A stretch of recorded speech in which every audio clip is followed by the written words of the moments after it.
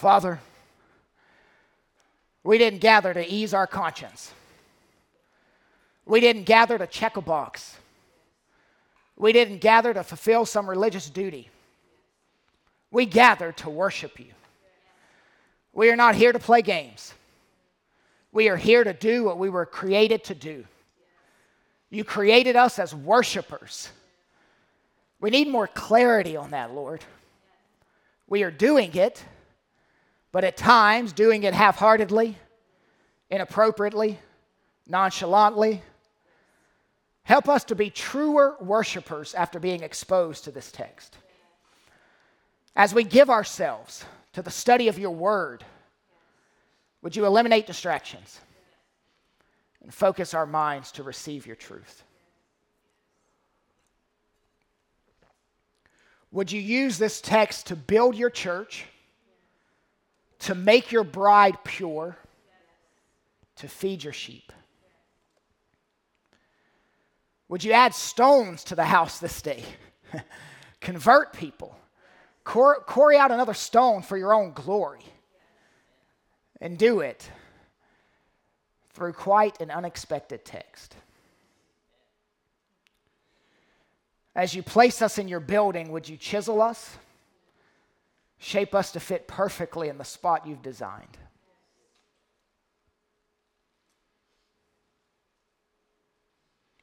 Some here are flirting with sin,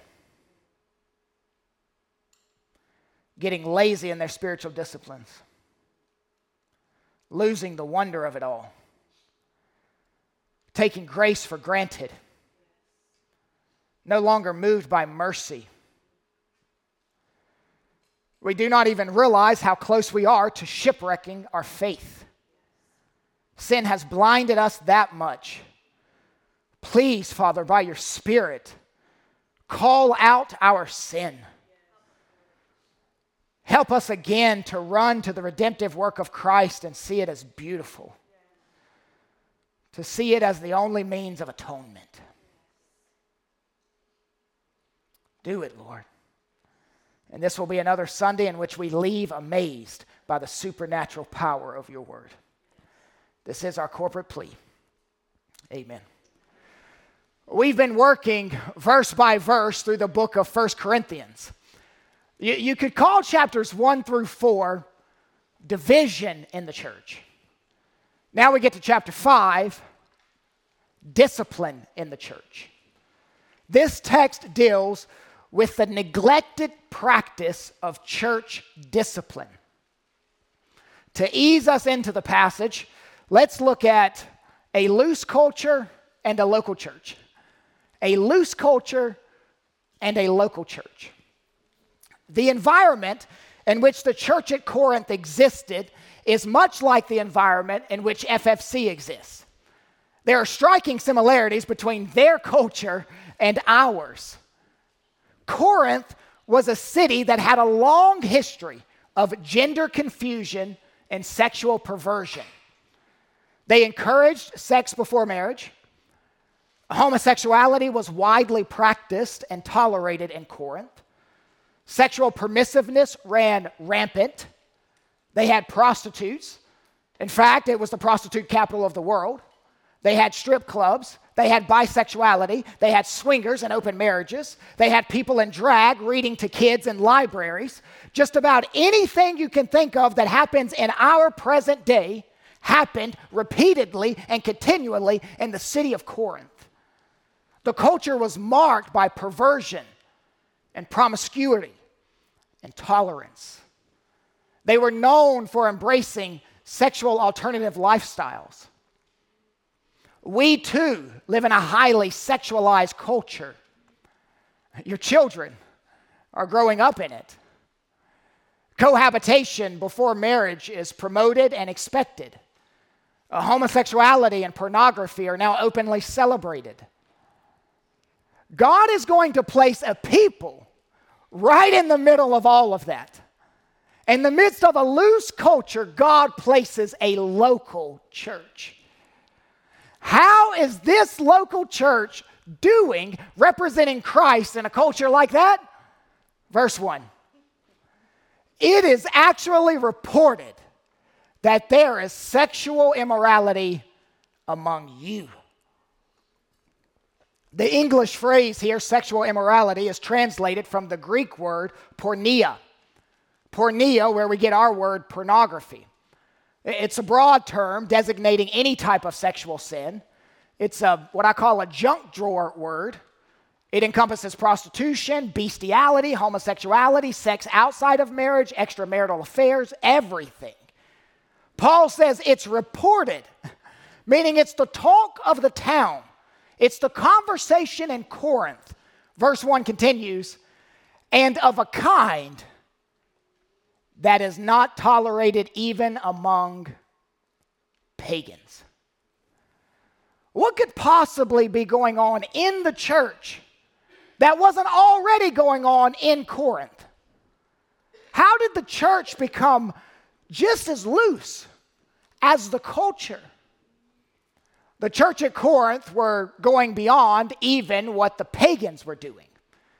They were out Corinthianing Corinth.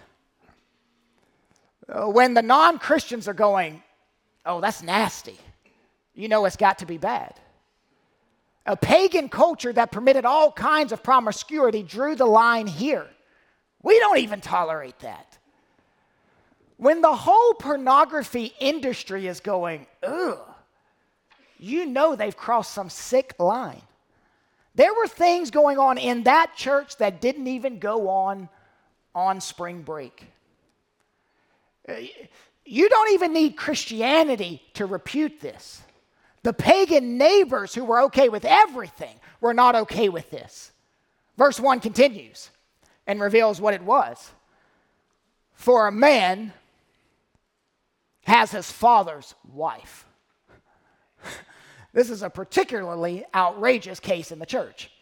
This is certainly his stepmother, not his biological mother. The language Paul uses here is clear. If it were his mother, he would have just said mother. Nor is this a case of mistaken identity. One of my kids came home from school one time and said that someone in their class had to break up with someone else in their class because their parents found out they were cousins. I love living in Kentucky. I really do. This isn't a case of mistaken identity. This man knew this woman was his stepmother. His father divorced his mother, or his mother died. Either way, the father now has a new wife. The second wife is typically a lot younger than the first and could have been closer to the son's age. This is not a one-time event, but a continual open act. It's been going on for some time, and it's still going on. The verb tense points it out. It's present tense, meaning it's ongoing. It's flagrant. This is an incestuous relationship. There is a man in the church engaged in incest. Leviticus 18 and Deuteronomy 22 condemn incest. But Corinth didn't even need the Bible to condemn it. In the century prior to Paul, the Roman orator Cicero expressed disgust with this particular sin. He claims it was virtually unheard of in the Roman society because it was strictly forbidden. Now, even though this man and his stepmother were not blood related, it was still considered incest. We don't know why the church excused this behavior, how they talked themselves into saying that it was okay. They rationalized it some way. Maybe they excused it on the basis of some perversion of an obscure inheritance law. Either way, they refused to renounce the sin. And maybe this man was of a high social status and they were proud to have him as a church member. Maybe he was wealthy and they couldn't risk losing his tithe check. They will accommodate the sins of the wealthy. Apparently, they were reluctant to offend and broad-minded enough to accept. They allow gross immorality in their midst. They were welcoming him and his lifestyle. It's evil and wicked for a church to accept an alternative lifestyle. It's evil and wicked for a church to accept an alternative lifestyle. The church's lack of disapproval makes this whole situation despicable. FFC, you should not be endorsing a lifestyle that God condemns. Do not show indifference towards something that God shows anger toward. Well, I mean, who am I to judge if that lifestyle is wrong? It's wrong for me. I don't know if it's wrong for them. God determines what is wrong for everyone. This church actually took pride in their willingness to accept something God had clearly condemned. Look at the beginning of verse 2. And you are arrogant. They thought they were being spiritually elite by accepting immorality within their membership. By their welcoming, they thought they were being spiritually superior. They saw tolerance as a mark of love. But write it down. God did not see it as loving. He saw it as prideful, arrogant. Well, if you loved me, you would accept me. No, if I loved you, I would call you to repent of the lifestyle that Jesus condemns. The church is not inclusive. Paul's teaching means that the church is not for all people without qualification. It is for those who submit to the commands of God. And this gentleman would not submit to the commands of God. God sees a church that affirms a lifestyle of sin not as progressive, but as prideful. God sees a church that affirms a lifestyle of sin not as progressive, but as prideful. Even verse 6 says the church was boasting about their decision to accept this man. The only kind of theology that gives rise to boasting and immorality is a theology that misunderstands the power of grace and then turns it into license. I'm not sure if the church at Corinth was going, you know, this is how we show we are progressive-minded and modern and loving. No, this is how you show no regard for the Word of God. The church allowed this man to follow his own feelings instead of the Word of God. But Kyle, you can't help who you love, right? Your love can be sinful, friend. But God accepts me. How can you reject me? I don't know what God you're reading after, but it is not the God of the Bible. He doesn't accept that. This particular case is incest. Now, you can plug and play any alternative unbiblical lifestyle. Homosexuality, sex before marriage, transgender, bestiality, whatever.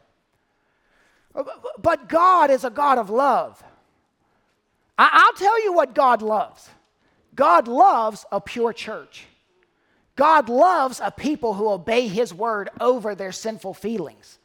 God loves His own holiness, and you're violating it. The church has developed a sentimentalized view of love.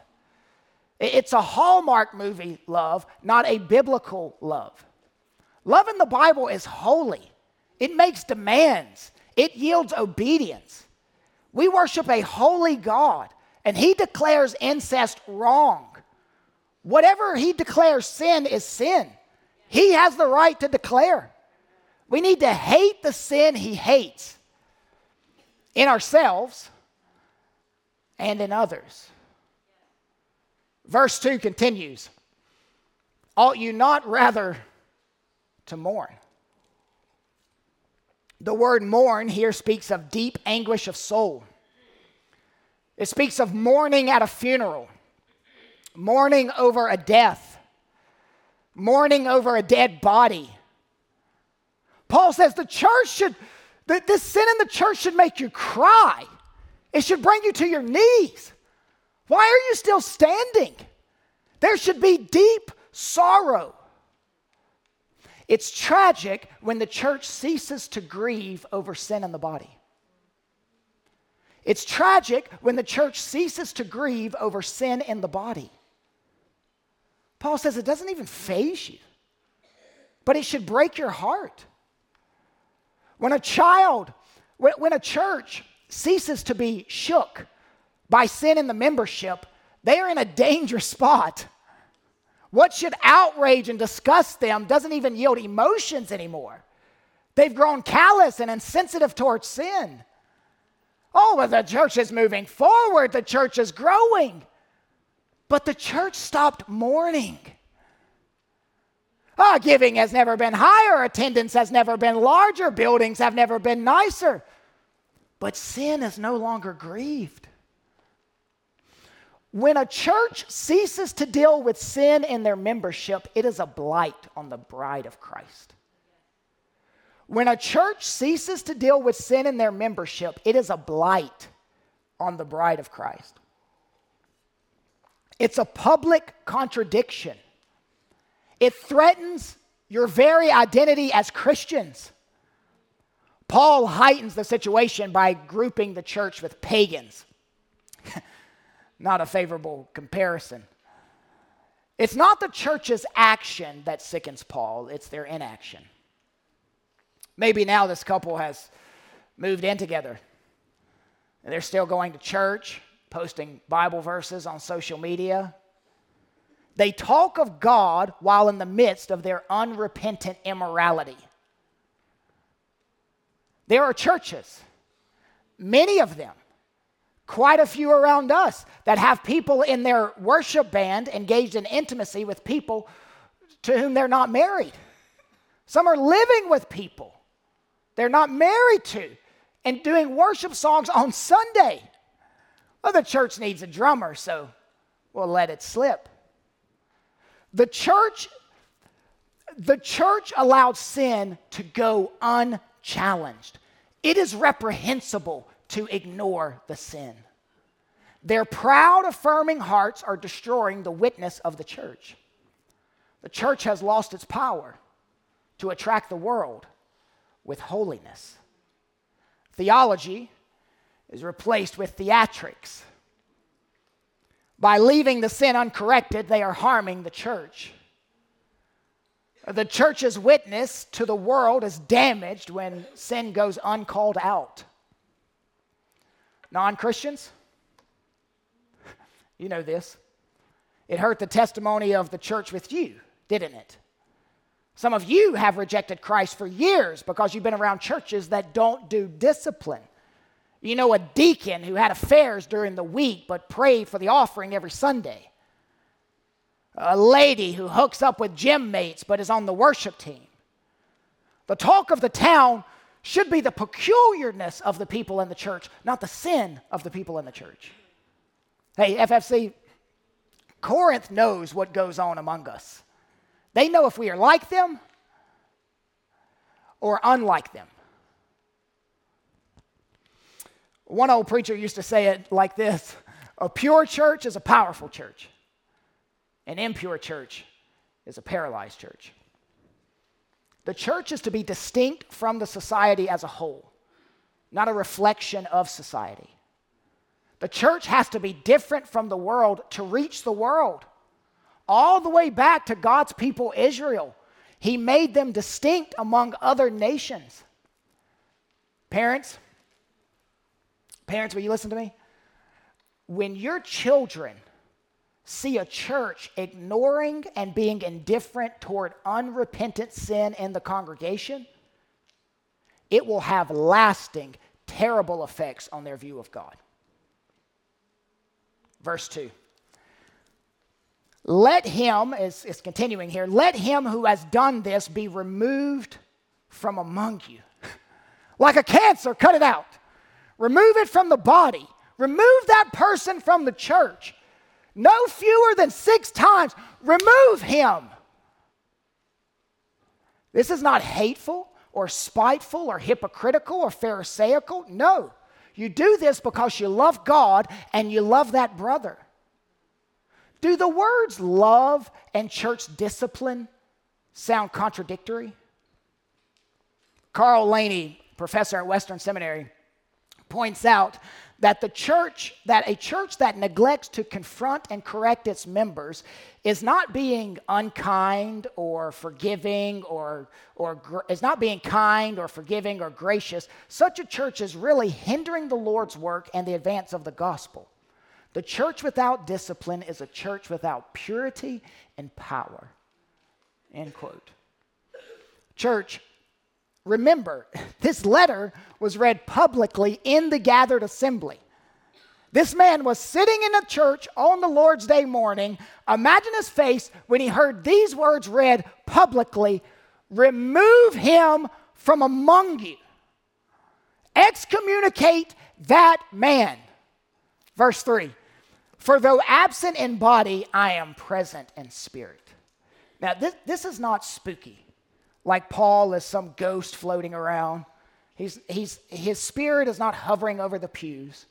No, this is simply saying, I'm not physically with you, but I'm with you in spirit. Do this hard thing. Verse 3 continues, and as if present, I have already pronounced judgment on the one who did such a thing. Paul has already passed judgment. They just need to carry it out. In the U.S., we have a fear. We have an unhealthy fear of being perceived as judgmental or unreasonable. We are allergic to judging people. Paul says, judge the sin. So for those who say, unless you sit down with them over lunch and spend hours talking to them and counseling them, you can't call out their sin. Psh. Paul said, I'm not even there, and I already called it sin. We have to get rid of this idea that speaking the truth is judging. Telling someone the truth is not judging them. Now, Apollos, their pastor, has dropped the ball. He has not led the church well in this area. He could preach up a storm, but he couldn't discipline sin. Being a faithful pastor requires more than giving the sheep good doctrine. That's the fun part. It also requires hard conversations when people refuse to repent of their sin. Verse 4, when you are assembled in the name of the Lord Jesus and my spirit is present with the power of our Lord Jesus, let's pause here. Paul is telling them to do church discipline in public. When you are assembled in the name of the Lord Jesus, when the body is gathered together, this is something happening publicly, not privately. You can't simply look away. You need to bring it out in the open. You've danced around this sin. Now you need to put your foot on the throat of this sin. They are gathering, the text says, under the authority of Jesus and are provisionally speaking for Christ. You are to do more than just bring this brother's sin up to the church members. Verse 5, you are to deliver this man to Satan for the destruction of the flesh. Now, Paul did this himself. He handed over Hymenaeus and Alexander to Satan. Could you imagine a more strongly worded sentence? Hand him over to Satan. Put him in Satan's palm. Now, I'm going to tell you what this could mean, what this doesn't mean, and what this absolutely means. I'm going to tell you what this could mean, what this doesn't mean, and what it absolutely means. It could mean that you hand this brother over to physical suffering, some physical illness or death. That God will allow Satan to bring terrible things into this person's life in order to bring them to repentance. There is suffering, but it is remedial. There, Satan becomes the means under God's sovereign control to purify the man. I think it was John Piper who once preached a sermon entitled, How Satan Saves a Soul. Remember when God handed Job over to Satan for a time? So it is with this man. It could be boils, it could be blindness, it could be AIDS, but it would be comparatively nothing if it saved his soul from hell. A messenger of Satan to drive him back to God. Chrysostom, an early church theologian, and many Reformed brothers hold to this position. And they all use Job as an example to prove their point. John MacArthur said, to protect the church, the Lord will take this man home early if necessary. Now, I think the text could mean that. It's possible.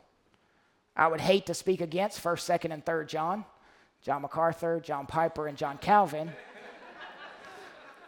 But I would just point out that when Job was handed over to Satan, it was not as a result of Job's sin.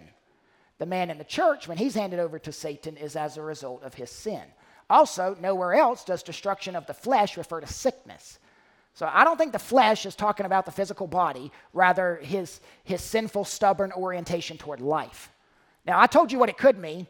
Now, what it doesn't mean. Turning this man over to Satan doesn't mean to deprive him of salvation. We can't do that. Paul doesn't have the power to condemn people to hell.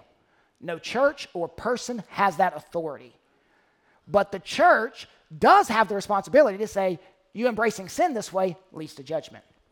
So I told you what it could mean, what it doesn't mean, and now what it absolutely means.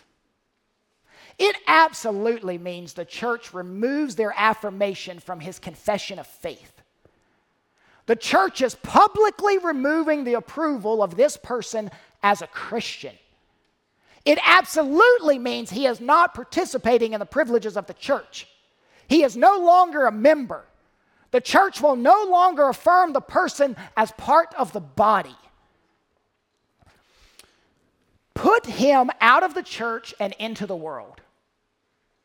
He now lacks the protection of the church. Put him out of the church and into the world. He now lacks the protection of the church. There is protection in the church. This man is forced to live in the world, which is ruled by Satan. He's back in Satan's domain. Garrett Kell says Satan has a unique sort of freedom to attack him now. It seems when in fellowship and in good standing with the local church, this man enjoyed some type of protection. The church serves to protect you. The New Testament assumes you are in fellowship with other Christians in a local church. Don't just attend here. Be a member here. Get in the body. Sitting in the service doesn't mean you're being in the family.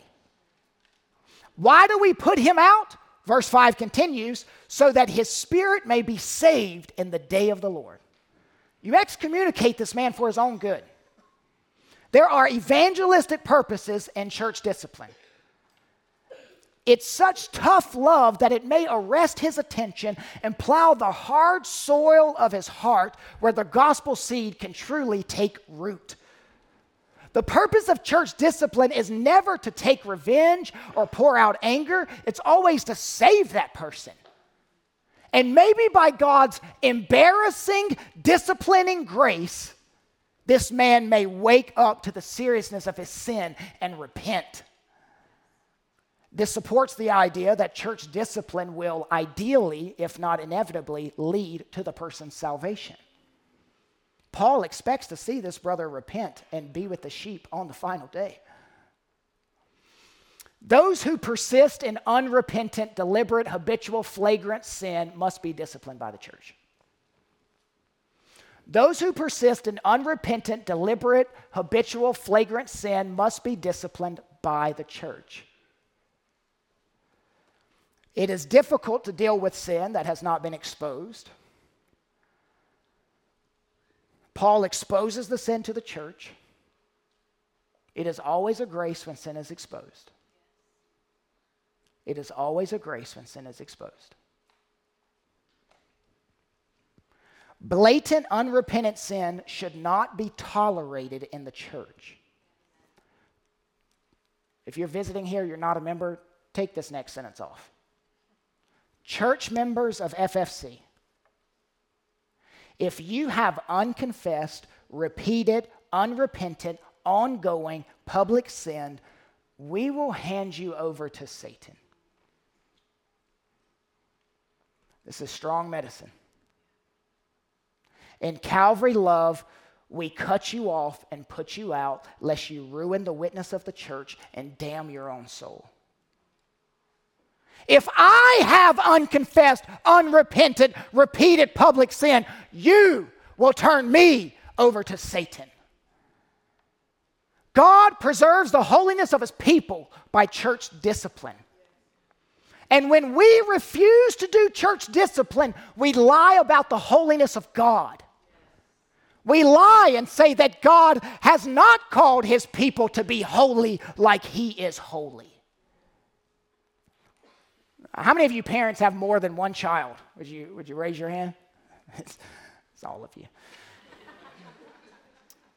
Parents, when you discipline one child, the other children sit up straight.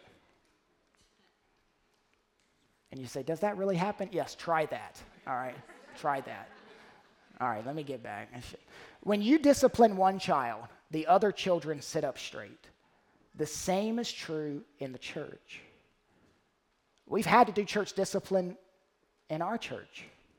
We've had to do it in the past, not so distant past.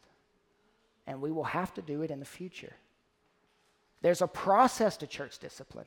This passage is the fourth step in the process. Jesus gave us the process in Matthew 18.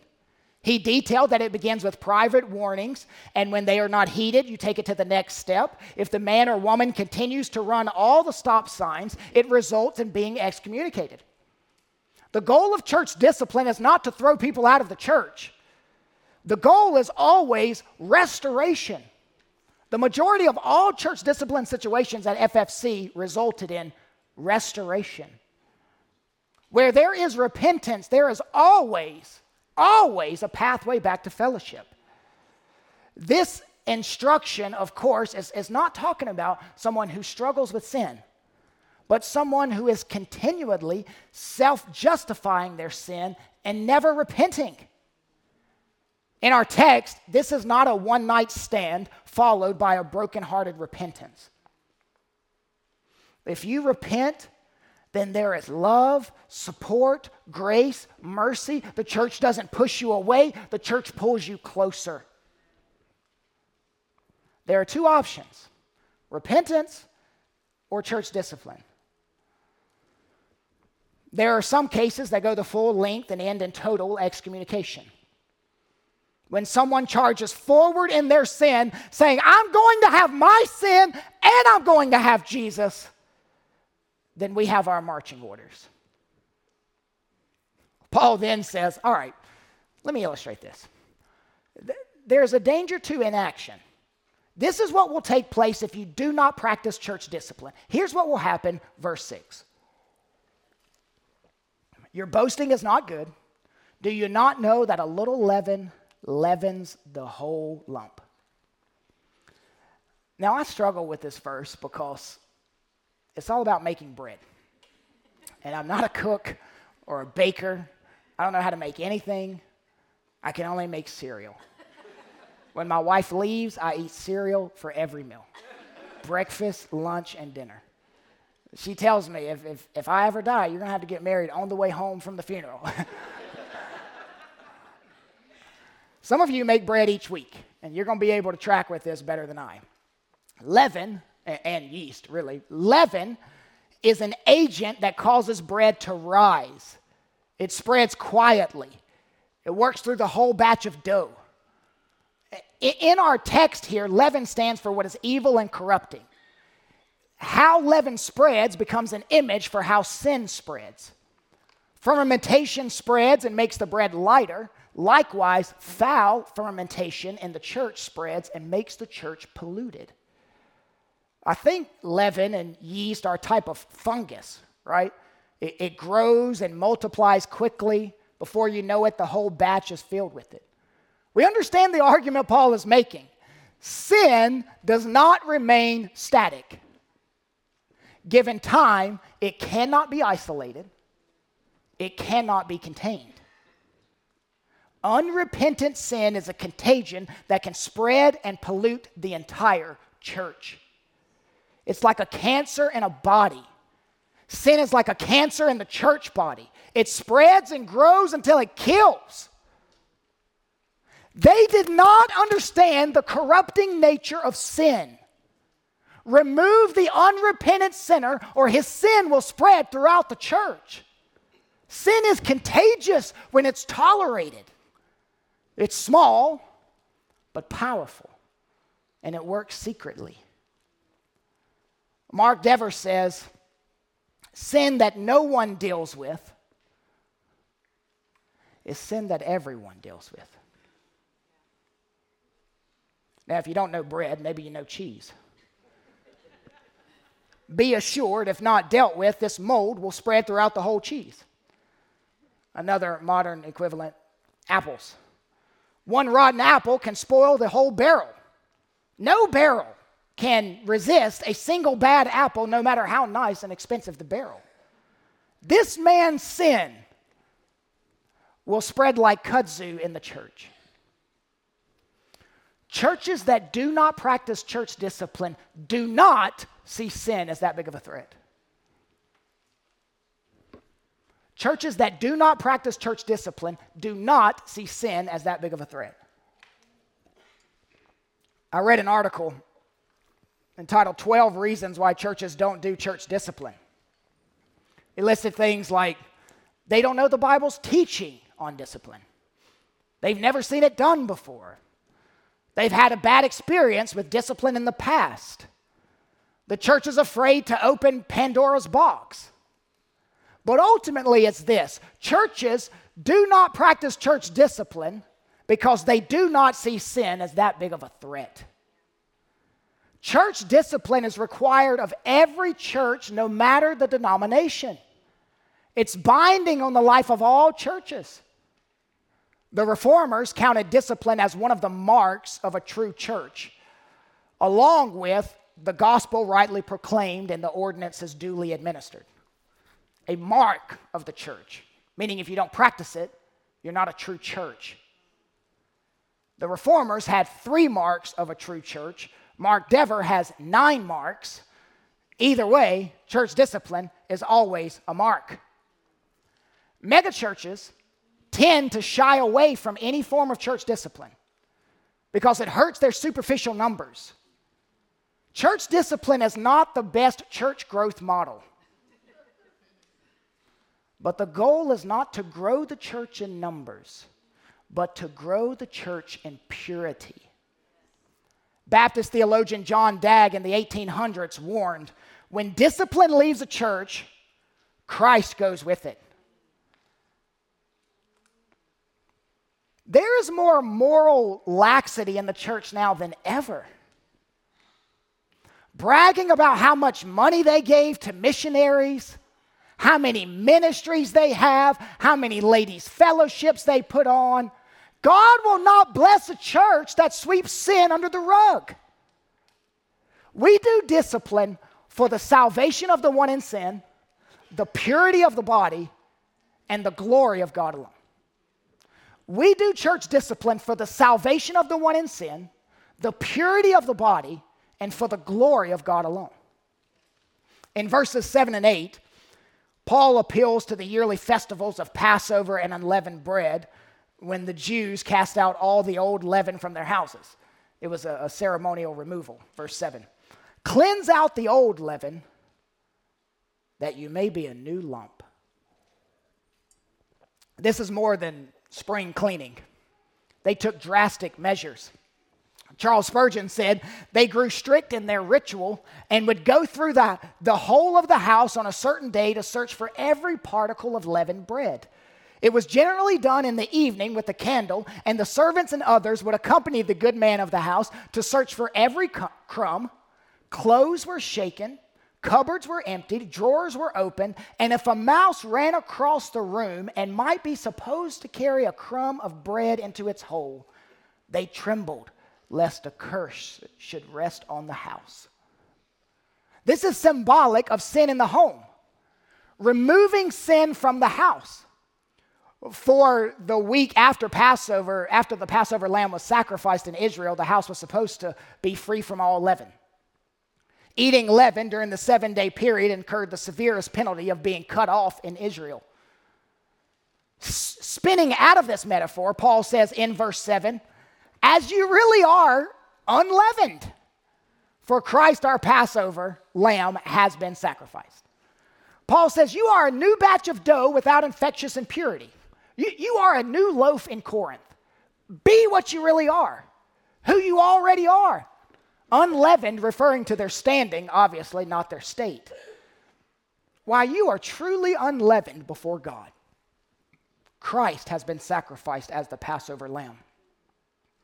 That's already happened, so you're late to the party. Get the leaven out. Paul uses the book of Exodus to teach church discipline. Then he grounds church discipline in the redemptive work of Christ.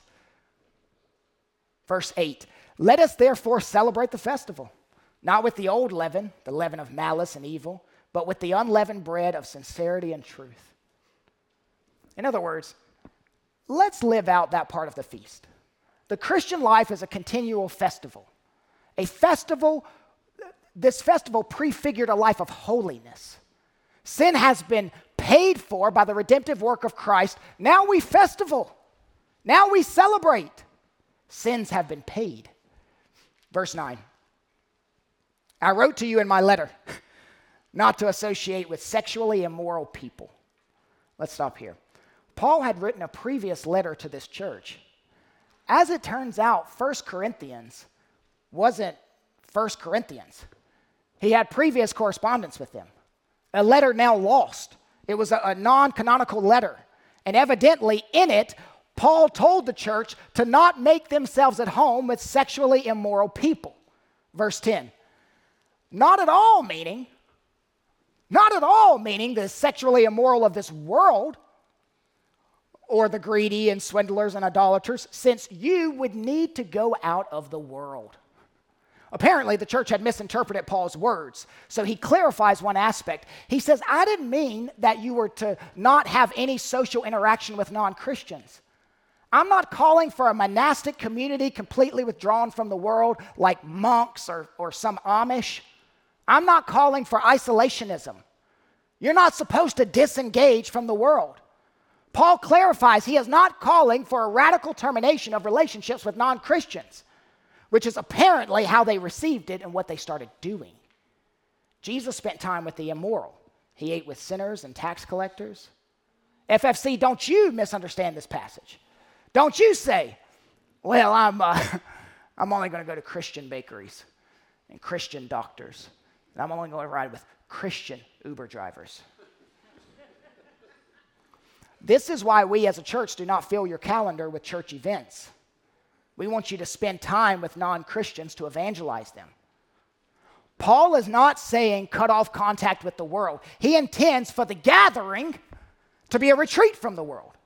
You need to be in the world in order to have this retreat on Sundays.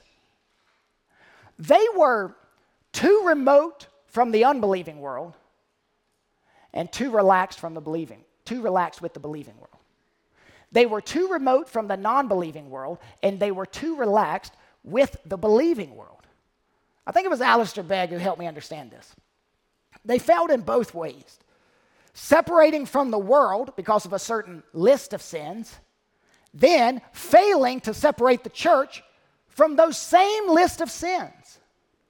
Now let's take verse 11, phrase by phrase. Verse 11. But now I am writing to you not to associate with anyone who bears the name of brother. They are so-called brothers, claim to be Christians, but do all this stuff without repentance. Do not associate with anyone who bears the name of brother if he is guilty of sexual immorality. I'm a Christian, but I have sex with someone to whom I am not married. That can't be allowed in the membership of the church. In other words, don't just church discipline for incest, church discipline for this whole list of sins. Let's start the list. He goes on. Greed. Someone who is ruthless and cutthroat. They cut corners and cheat people to make $1. Don't let them stand beside you in church and raise their hands while singing. The list continues. An idolater. Fooling around with other religions. This was really big in this church. Syncretism. Other religions bleeding into Christianity. Don't allow anyone to dabble with the occult. reviler.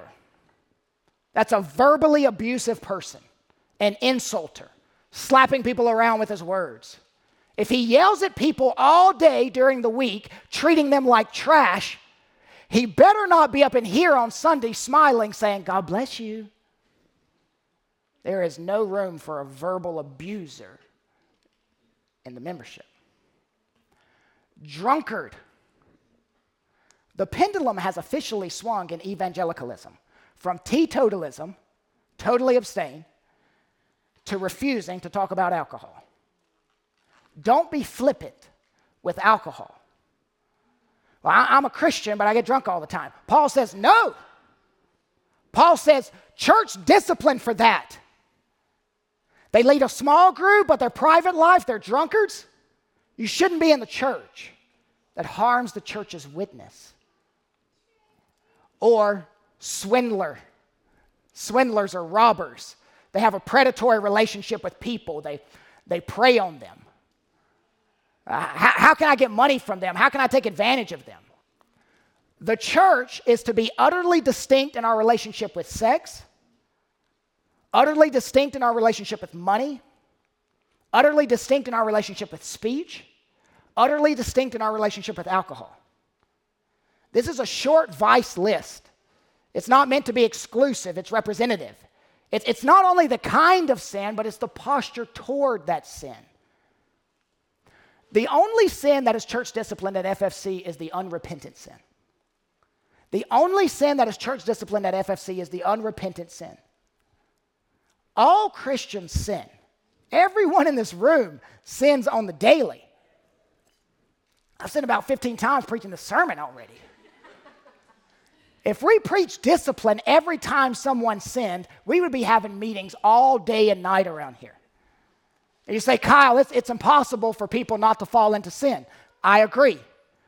I would add, it's also impossible for a true believer to live an unrepentant life. We have many members in our church who do things in this vice list. They have done things in this vice list, and they were not removed from among us. Why? Because they had the Holy Spirit given to them at salvation, and the Holy Spirit would not allow them to stay in that vice. The Spirit led them to repent. What are we to do with all these people who claim to be Christians, but then they do all these things in the vice list without repentance? What are we to do with this man who was church disciplined from the church? Look at verse 11, the end of verse 11. Let this hit you. Not even to eat with such a one. What does that mean? Excommunicate him. Excommunion him. Don't take communion with him. It would be drinking himself to damnation. It's more than the Lord's table, but it's certainly not less than that. Commentators are maybe 70-30 on this. 30 thinking that it's only speaking about the Lord's table. 70 fall where I fall and think this speaks of private meals as well.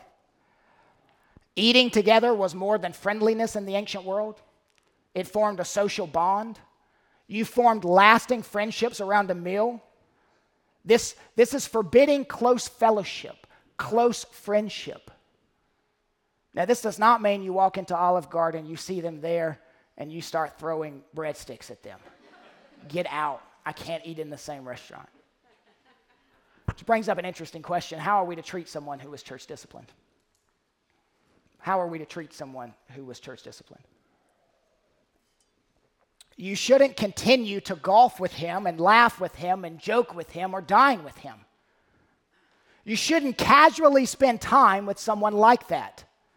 Don't do anything to cause that person to think little of the church's action. Let me say that again. Don't do anything to cause that person to think little of the church's action. There is a separation retained. You don't have normal hangout times anymore. We do talk, but all our conversations are around him repenting of his sin. We don't do casual social media banter anymore. They're certainly welcome to attend the corporate worship service here and hear the word preached and be convicted by the means God has provided. but they are no longer able to enjoy fellowship with the church as they did previously. We've excommunicated people at FFC, and they show up from time to time and hear the preached word, but they can't take the Lord's Supper. I don't talk to them about sports. I talk to them about repenting of their flagrant immorality they were guilty of. Now, what complicates this is someone can run from church discipline and go down the street to another church and join there and be a member in good standing. Well, that's a failure on the part of that pastor. But you stay faithful to Scripture even when the other church doesn't. We have many new Christians here. And you may be thinking, I don't think I like church discipline. Sounds a bit cultish. Then you have received your definition of community from sitcoms, not the Bible. This may seem radical or even judicial to some of you, jarring to even talk like this, but let me just add to the shock. Church discipline isn't only the job of Kyle, Dan, and Daniel, it's your job as well. Church discipline isn't only the job of Kyle, Dan, and Daniel, it's your job as well. It's not just the pastors, it's the members too. And you say, well, Kyle, you know me. I don't want to be too hard on sin and cause problems for the pastors. You know I'm always thinking about the pastors. Yeah, that's what you're thinking about. Now, I've never seen that. I've had a ton of church people be too light on sin. I've never had them be too hard on sin. Now, I may end up eating those words, but I just never experienced that. That is not our temptation around here, to be too hard on sin. If you know of unrepentant sin in another member's life and you are not Matthew 18 addressing it, you are acting as an accomplice to that sin. You are doing a disservice to them, allowing their sinful activity to go unchecked. There are two types of rebellion, active and passive, and you are rebelling in a passive way. Church discipline in all its forms was given by the head of the church, Jesus, for the health of the church. Family, why is it easier to tolerate unrepentant sin than challenge it? Don't be a coward. They are a professing Christian but living a life that's anti-gospel. Call it out.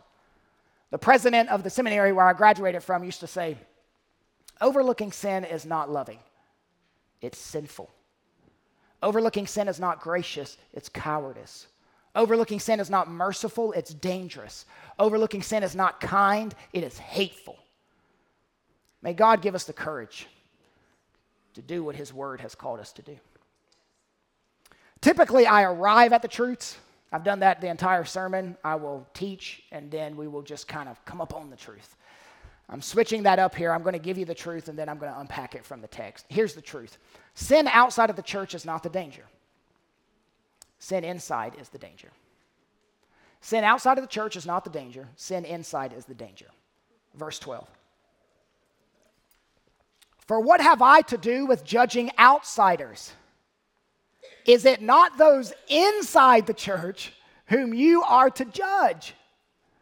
God judges those on the outside while we judge those on the inside.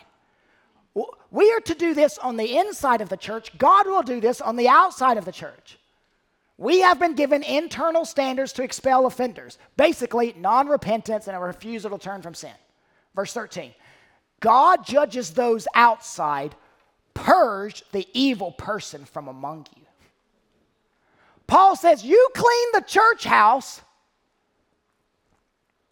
and God will clean the world. Maybe I should flip it and put it in the Lord's language. God says, you clean the church house, and I'll clean the world. Please note that Paul makes no mention about taking action against the woman, the stepmother, indicating that she is not a believer. It appears that he was in the church, but she was not. And this is why we have all of this talk about those inside and outside the church. You need to evangelize her, and you need to church discipline him. We cannot Christianize society. This is not what we are called to do. I am not called to rescue the culture. I am not called to redeem society.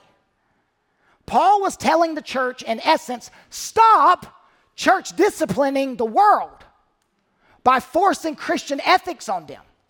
Lost people will act like lost people. You should expect that. Don't be disappointed when the world acts like the world. Cancer outside of the body is no threat to you. It's when it gets in the body that it destroys. And FFC, let me remind you, we do not need to smugly condemn the world on homosexuality, but then not deal with immorality within our own ranks. One pastor said, evangelism ministers to those outside of the church who are in bondage to sin. Church discipline ministers to those within the church who are in bondage to sin. Paul qualifies this. There is a distinction between immoral people in the church and immoral people in the world. Immoral believers harm the church more than immoral non-believers. Meaning you don't take action here with non-believers. And we vent. Man, we vent. I tell you what, I think of all these politicians. And God says, how about you let me take care of the politicians? They're outside the church. You need to worry about those inside the church. Non-Christian, this insider language has not been for you. Some of you just walked up in here and you don't know what you came into. Non-Christian, this insider language is not for you. You've been sitting in a family meeting, but you're not in the family. Some of you, I know you well, you sleep with a new partner every weekend. And you may ask, Kyle, why don't you church discipline me? I mean, I've been doing a lot of the things on the vice list, and you go out to eat with me, we hang out, you talk to me about Jesus. That is because you are a non-Christian. It is not my job to police your sin. It's my job to call you to repentance. You need to repent and believe on Jesus Christ as Lord. Your life is actually consistent with your belief. You reject Jesus Christ, so of course, those things are going to be present with you. You are consistent. My role to you is to evangelize you. Paul says, outside of the church, I don't have any jurisdiction. Only in the church. And you non-Christians, you've got more than church discipline coming for you. You have divine discipline, the wrath of God. But how gracious for God to give you this day to repent and believe. Christian, this text illustrates the importance of church membership. This text illustrates the importance of church membership.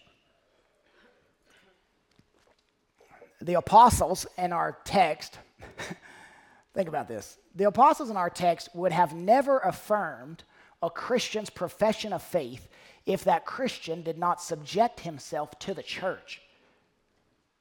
You need a church in your life to tell you the truth. And this is hard for us rugged, freedom-loving Americans. We love individualism. We love privatized Christianity. We would rather be ruined by praise than saved by criticism. There is no way I could obey this text with some of you. There is no way I could remove you from church membership because you are not members. You could do this entire vice list with no repentance, and FFC could do nothing.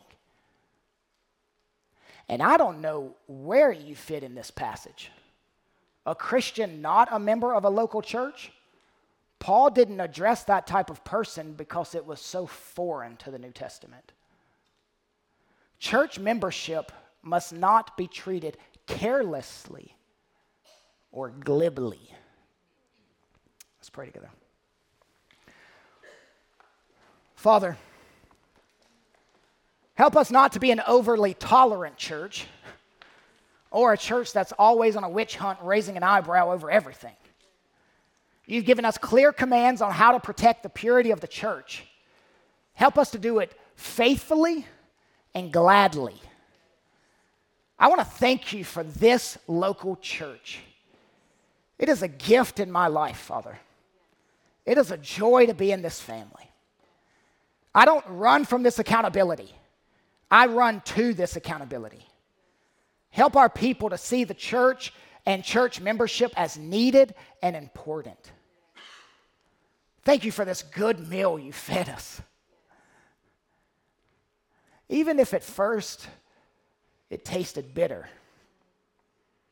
we liked it in the end because you've given us an appetite to obey your word. Amen.